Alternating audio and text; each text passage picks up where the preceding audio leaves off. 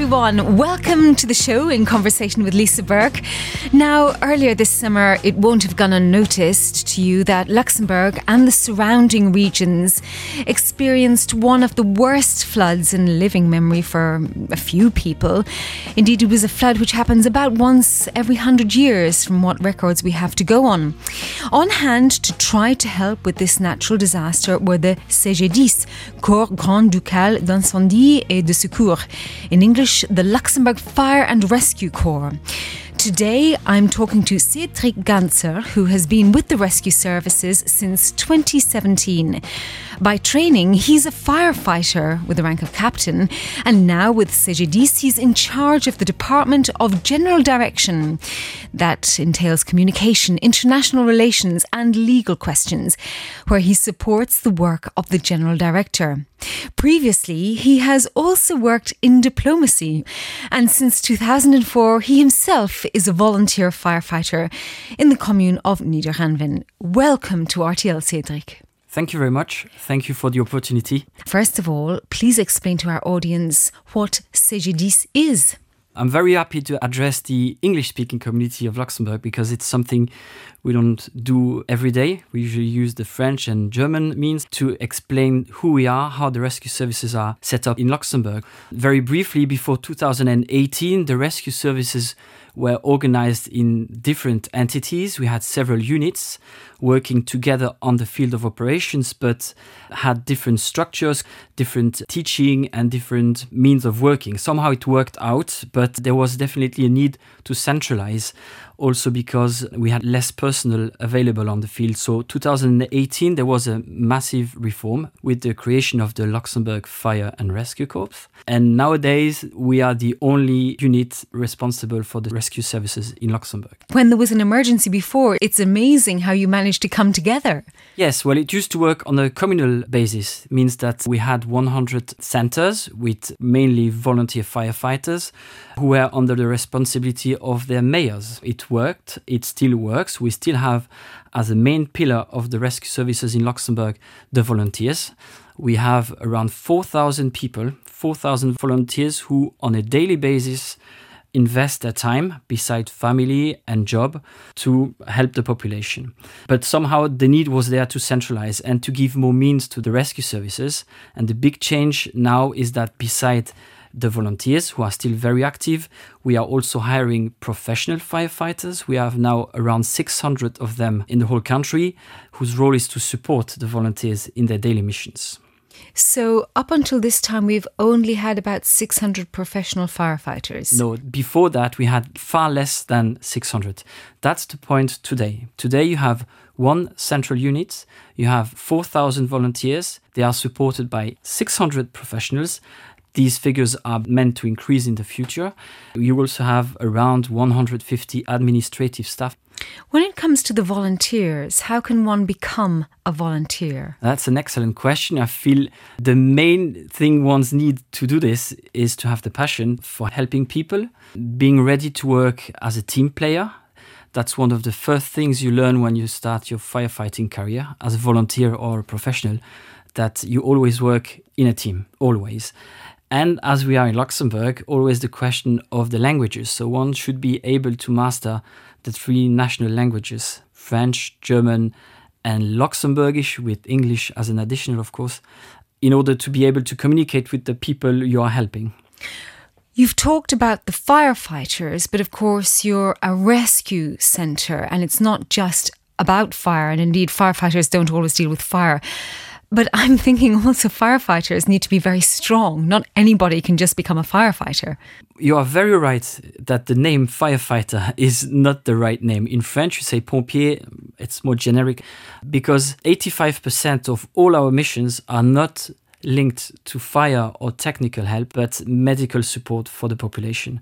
So being it's ambulance, emergency medical, so the SAMU in Luxembourg, and the first responder system, which is a system where the population can be alerted from their home or their workplace and drive with their private car with a rescue kit to a place where there's a life-threatening action running to help the people until the ambulance, respectively the doctor, comes to place. So just so that I can be clear on behalf of our audience, when we talk about the current 600, hopefully soon to increase, and what we're calling firefighters, they're the same people who go out with the ambulances, they're the same people who go out with the SAMU centres, they're the same people who go out for major accidents. You're absolutely right. The firefighters, if they're volunteer or professional, they all have the same missions, and they're very broad missions, helping people on the medical point of view, but they have to be trained to help for technical rescue and firefighting. So if one was to become a volunteer, they have to have the languages, they have to have the passion, they have to have the want to be a team player. But beyond that, they will be trained. Absolutely. In technical and medical areas. Absolutely. If one is interested, it's very easy. Either present yourself to the first fire station in your neighborhood, or you can visit our website. The procedure is quite simple. Talk to our people, start your teaching, medical, first aid, and so on. Also technical. After a few weeks, few months, you can start in your local fire center. And when I look at the website, you have 4, 5 missions perhaps: to protect and save people, protect and save animals, protect and save goods, protect nature, and then teach the population in matters of first aid and resilience, etc. So just talk us through some of those things. I mean, it all came to the fore recently with the flooding. Absolutely. So how did you deal with that? There was a lot of criticism as well in the press about how you dealt with it. So let's address both aspects: how you dealt with it, how you dealt with the criticism, and any lessons learned, yes, as they say. So the first thing is that we are a new public establishment since 2018. We are growing. We are in a learning process, and over the past years, I would say, unfortunately, we already had a few experiences with, let's call it, catastrophes or bigger events. We had massive fires, vegetation fires in the summer 2019 with the high temperatures. We've had floods, but on a regional level. And we also had this famous tornado 2019. So these are things where we gathered a lot of experience, especially for the command instructor. Obviously, when we saw the weather forecasts mid-July, we anticipated, as we always do. So we opened our crisis section. We also increased the number of personnel responding to rescue calls in the 112 call center. We permanently informed our people on the field because we were in contact with the national weather forecast, also with the AGE, Administration de la Gestion de l'eau. Our people were informed, asked to increase their capacities. We also had contact with the communes because finally the communes are in charge of their own sector. So before the floods themselves, a lot happened. But of course, you never know what is going to come. And the worst thing about the flooding, perhaps, that was hard to estimate, to anticipate, is the water level in the water tables already. You're absolutely right. So there is a website that everybody can visit where everything is very transparent, where you see the water levels, in theory, how they may increase, how they may stabilize, and so on. So we use that. Obviously, people who are used to be in areas where sometimes you have high water reacted differently than some people that never expected that. So you mentioned the word resilience, and that's something that is very important for the future. The rescue services obviously could help in the first hours. We delivered sandbags to the population. We tried to protect houses and other buildings that could be up to a certain level. But finally, this was a national event, so it was difficult or almost impossible for us to be everywhere at that time. So the population plays a central role in this also. Well, hopefully with the volunteer service and, as you say, the end point resting with the communes, everybody had their own jigsaw part to play in it. Exactly. So when you think about then, from your central point, you said you increased the numbers of people taking the phone calls with that very important number 112, which will get you through to the emergency services. Did you have enough people to take those calls? We had. I have to mention that it was also a flooding on that point of view. We had to manage 8,400 calls within 24 hours, which led to 1,500 interventions of the rescue services nationwide, 10 times more than on a normal day, I would say. We also mobilized Our volunteers, of course, it would not have been possible to cope with the situation without them. But we also mobilized our special units. We have our divers who had a very central role, obviously, to evacuate people, to save people from the high water, but also from the stream. So from that point of view, I feel we could not have mobilized more people. And so the criticism that I've seen is about the lack of advice beforehand, the fact that perhaps there could have been slightly earlier advice given for people to move their possessions to higher ground and move themselves out of low-lying properties, for example. Yes, I feel it's for having experienced it on that special night. It's always easier afterwards than before. We had forecasts. We were in contact with authorities, with the local authorities. I feel a lot has been done. We also worked with the press, who communicated with their public. The communes used their local SMS system, the SMS to citizen system. In the areas where we knew or we expected that there could be hotspots, like Echternach and the whole Vallée de la Sûre, when I was present, firefighters went through the villages at night and went door to door to inform the people that the water was coming, explaining them that it could be a century height. But, it's just theory at that moment. I have to mention that with the communes, we also set up shelters for the population at that time. So a lot has been done, but obviously this happened at night, and then it's more difficult to reach the population. So nevertheless, we are clear that there's always room for improvement. After every major event, and even smaller ones, we always do a study about it in order to pick out the things that should or could be improved. That will happen for this specific event. But even on a national level, many voices raised to say what could be better. There are two major things that I feel are important. The first one is the resilience of the population. There are means for the population to gather information on these official websites and also by listening to the press. There's also this feeling of solidarity. People should help each other. And beside that, there's the public warning question. Nowadays, there are more means to address the population in these cases. There are plans in that direction, but it goes beyond that. It's also like renaturing the rivers, creating polders. We also have the mean to use sirens that you have in the villages that for the moment are only planned to be used in case of a nuclear alert. These are reflections that are ongoing for the future. RTL Original Podcast. Mm-hmm. As you say, it's often only in hindsight that we can see how things could have been done better, and it's wonderful to know that at least it will be spoken about and plans will be made for improvements where possible, and it's a very complex picture. And it's very good to know that there will be increased firefighters, both professional and volunteer, in the future.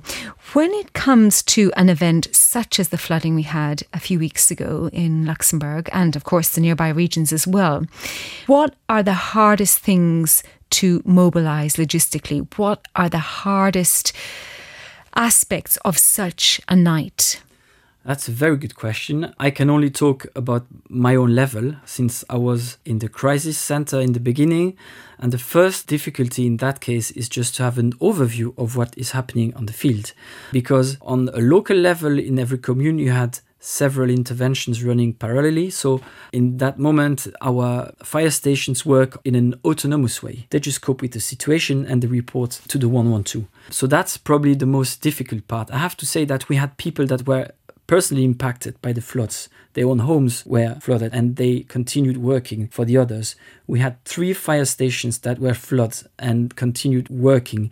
So these are all aspects that, yes, you have to combine. And I feel that's really the difficulty. Having the overview and then dispatch the means where they are the most needed. And at that point, when you are in that red phase, as I call it, when it's very complicated, you don't have enough capacities to cope for everything. At that point, we had to decide to concentrate our efforts on saving lives. We have saved 27 people from the water that night. In total, we have evacuated more than 500 people. And that was our primary mission at that time. And then later on, we tried to save the goods and so on and so on. And what about animals? I'm just asking about animals because it says on your mission statement that you have to protect and save people animals, goods, nature. So do you deal with them in that order? A life is always the most important. So we don't do really the difference. For example, when we evacuated people, of course, we took the pets with them, obviously. We didn't make any difference. What maybe can be mentioned is the fact that even though we were really, really busy on that night and the following days, Luxembourg managed to support their neighbors. You have probably seen the pictures from the Belgian border and the German border where we sent... In Belgium, we sent divers the first night, and they have, and I have to stress the word, they saved lives of people who were really, really in bad trouble at that moment at night. And 2 days after the events, we sent 10 ambulances and firefighters and people from the Luxembourg Red Cross over the border to Germany to cope with a situation that was even more catastrophic there than it was here. Because luckily, or because we did our best, there were no casualties here in Luxembourg finally. We were very, very lucky. And so by the sounds of it, you have very good communication with the border countries as well. That's absolutely true. Our 112 call center is the only emergency number call center for Luxembourg. The 112 is a very important number for our expat inhabitants because it's the one number that works throughout Europe if you need help for the rescue services. So that's one of the messages that I would like to propose to your listeners. And since we have this multinationality in Luxembourg, our call center, the 112, is in permanent contact with our 3 neighboring countries because many interventions can be on the border with the highways and so on. So we are in permanent contact on that level. And we are also beyond that on an international level in contact with European authorities, with the United Nations. No later than this week, we sent 1 expert to Haiti after the earthquake. This is something that happens on a very regular basis. It's wonderful to have that global connection as well, because by all means, we learn from one another and from emergencies around the world. Just to underline the importance of that number 112, at what point should somebody call that number and for what purpose? It's an emergency number. So maybe a few figures will show the importance of that. The 112 call center gets around 400,000 calls a year. And out of these 400,000 calls, we have 60,000 interventions. So it means that 25% only of all these calls lead to an intervention. So the message here is that people should call the rescue services when they are in an emergency situation, and that if they need the information about the hospital of duty, of the vet that could help their cat or their dog, maybe they can find information on internet and leave the lines for the people who may be in a real urgent situation. So you're saying that some people call the emergency helpline 112 to find out where their local vet is or which pharmacy is open? It happens very regularly, but we understand that because the level of... How should I explain that? A person has water in its cellar, 10 centimeters. Some people call the rescue services. Other people will think they don't need help. They will cope with the situation themselves. It's like when you hurt yourself, your feeling of the pain can be different than the one of your neighbor, So we have to respect the fact that some people feel that in some situation they need the rescue services, while others don't necessarily have the same feeling about it. I understand. So it's a psychological element of security as well. But just to truly emphasise that the 112 number, which works across Europe, is an emergency helpline for firefighters dealing with fire, flooding or ambulance services. Exactly, you're absolutely right. Just to underline and have it as correct as we possibly can. How do you deal with the anticipation of events? You're always on standby. How do you continue to train during these standby sessions? Because you're ricocheting from calm periods, hopefully long periods of calm, to a sudden event, a sudden disaster. How do you deal with that mix? Well, people are not permanently on duty, of course. So you have your own duty times. You know that during that moment you have to be ready for a call. The volunteers choose their duty times according to their availability. A volunteer has also the chance, that's written in the law that created the CGDs, the Luxembourg Fire and Rescue Corps, that they have the right to have additional holidays for training means. They also have a little financial support when they are on duty. I can give the figures because they're absolutely transparent. If I'm on duty at my home, I'm sitting at my dinner desk with my family and my kids, but I'm on duty, so it means when I'm called, I have to stand up, drive to my fire station, climb into my truck and go into intervention. I get €1 each hour I'm available for helping other people.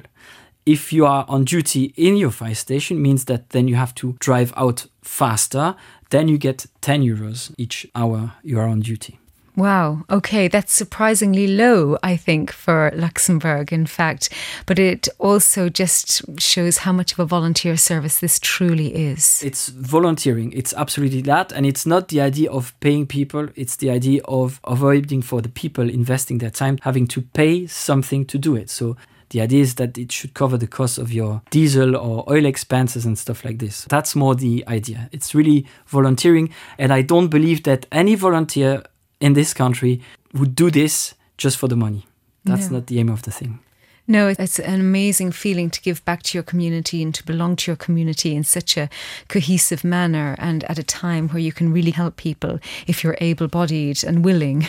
That's true. And there's another positive point for the people who are volunteering. It's just the family they are growing into. I mean, the firefighters are a kind of a family. We are also organizing activities outside of the duty times. Our families know each other. So, I mean, it's like a club also. And that's a very important factor, this cultural factor. Yeah, that's how you keep people motivated, I feel. Of course, you're building a very strong community and one that has to work together in such a cohesive and rapid way when the events do unfold. We'll just circle back to the beginning where you spoke about increased recruitment. You're also moving premises very soon. So tell us about both the recruitment procedure for the professional set of firefighters and also that move to a new training centre. Yes. So I mentioned the volunteering before. That's throughout the year. Really, always open for volunteers. Absolutely. And again, they are the pillar holding that all stuff together. It wouldn't work without them. We are also hiring professional firefighters to support the volunteers, obviously, and to cope with missions where they have to be faster than the volunteers who are driving from their own home to the fire station. So we are recruiting now 50 to 60 firefighters, women, men, who are, I would not say young, there's no limit, but who are dynamic enough and willing to do these missions. The conditions are to have 11 years of school, to be able to master the 3 national languages, because it's a necessity for the moment at the teaching level, but also on the field of operations.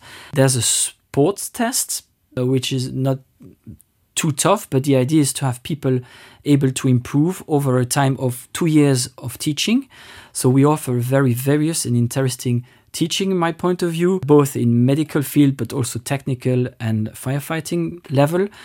And within that system, what would you say are the other fields available to the firefighters? Because I know you've got various units. Yes, so we spoke about the main missions, but we have 10 special units.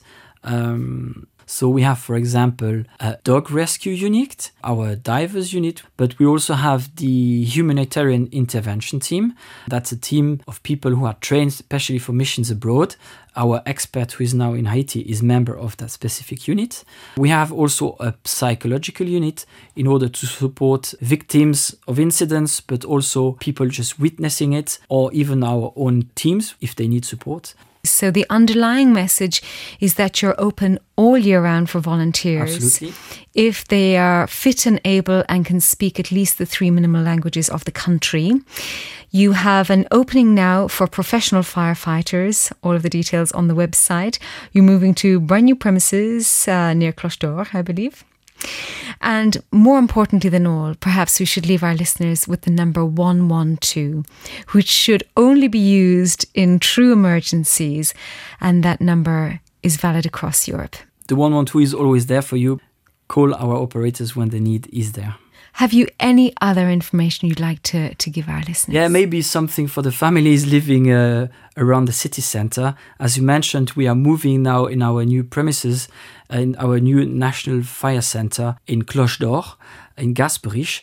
And on the 12th of September, that's a Sunday, in the morning, around 10 a.m., the firefighters from the city of Luxembourg will move from their old fire station, which they had for more than 50 years in the Route d'Arlon, and they will move in a convoy of more than 30 vehicles throughout the city centre also, and then we'll move in their new premises. So that's something quite unique for us, and if the population is interested just to watch it, the start is planned for 10:30 Sunday, 12th of September. So 10:30 Sunday, 12th of September, we'll have this convoy of lovely red shiny vehicles coming from Route d'Arlon to the new premises in Gasperich. So if you like large shiny vehicles, whatever age you are, and people in uniform, that sounds like a real treat. It's wonderful to have you here to talk through the recent episode, the devastating episode of the flooding in Luxembourg, how you dealt with it, how you supported neighbouring countries, and also to hear underlying and stressing again that the 112 number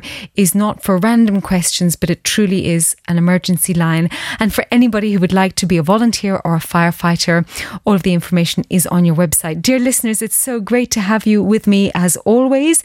You can always contact me via social media or through the website, RTL Today, of course, as well. Please do subscribe to the podcast, leave a review if you can, because it helps for my podcast to be found.